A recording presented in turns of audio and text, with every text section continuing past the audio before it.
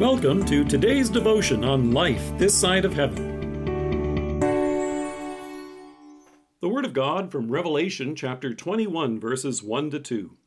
Then I saw a new heaven and a new earth, for the first heaven and the first earth had passed away, and there was no longer any sea. I saw the holy city, the new Jerusalem, coming down out of heaven from God, prepared as a bride, beautifully dressed for her husband. On a clear day, you can see forever. Has it ever felt that way when you're standing at the top of one of those lookout points along the highway?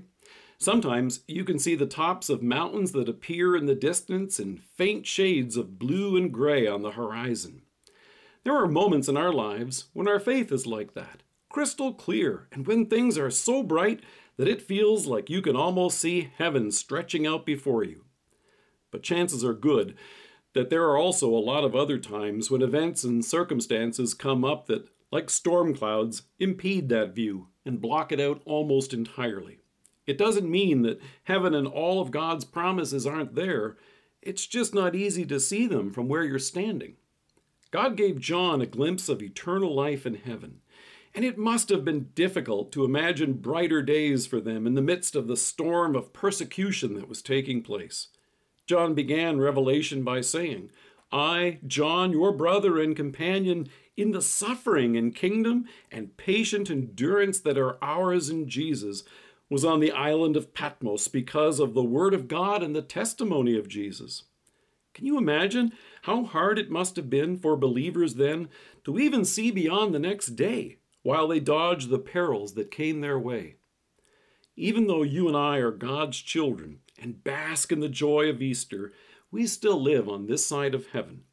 That means there are going to be times when it's difficult to see all that awaits us and to see fully what Jesus' death and resurrection has accomplished for us. Our view gets obstructed by things like doctor's appointments and illnesses, taxes and bills. In the midst of all of this, and with the decay of morality in our culture, the church seems weaker and with less influence each passing day. It may be hard to see the Easter victory that we're celebrating. In his second epistle, Peter reminds us, in keeping with his promise, we are looking forward to a new heaven and a new earth, the home of righteousness. And just like Peter, we look forward to it. But even now, God lets us know what it'll be like. We can rejoice already because, as John points out, Christ's church has been, quote, prepared as a bride adorned for her husband. It doesn't look like much right now, does it? In fact, Christ's church on earth looks feeble, weak, and crumbling. It's made up of sinners. We're not used to seeing ourselves without sin.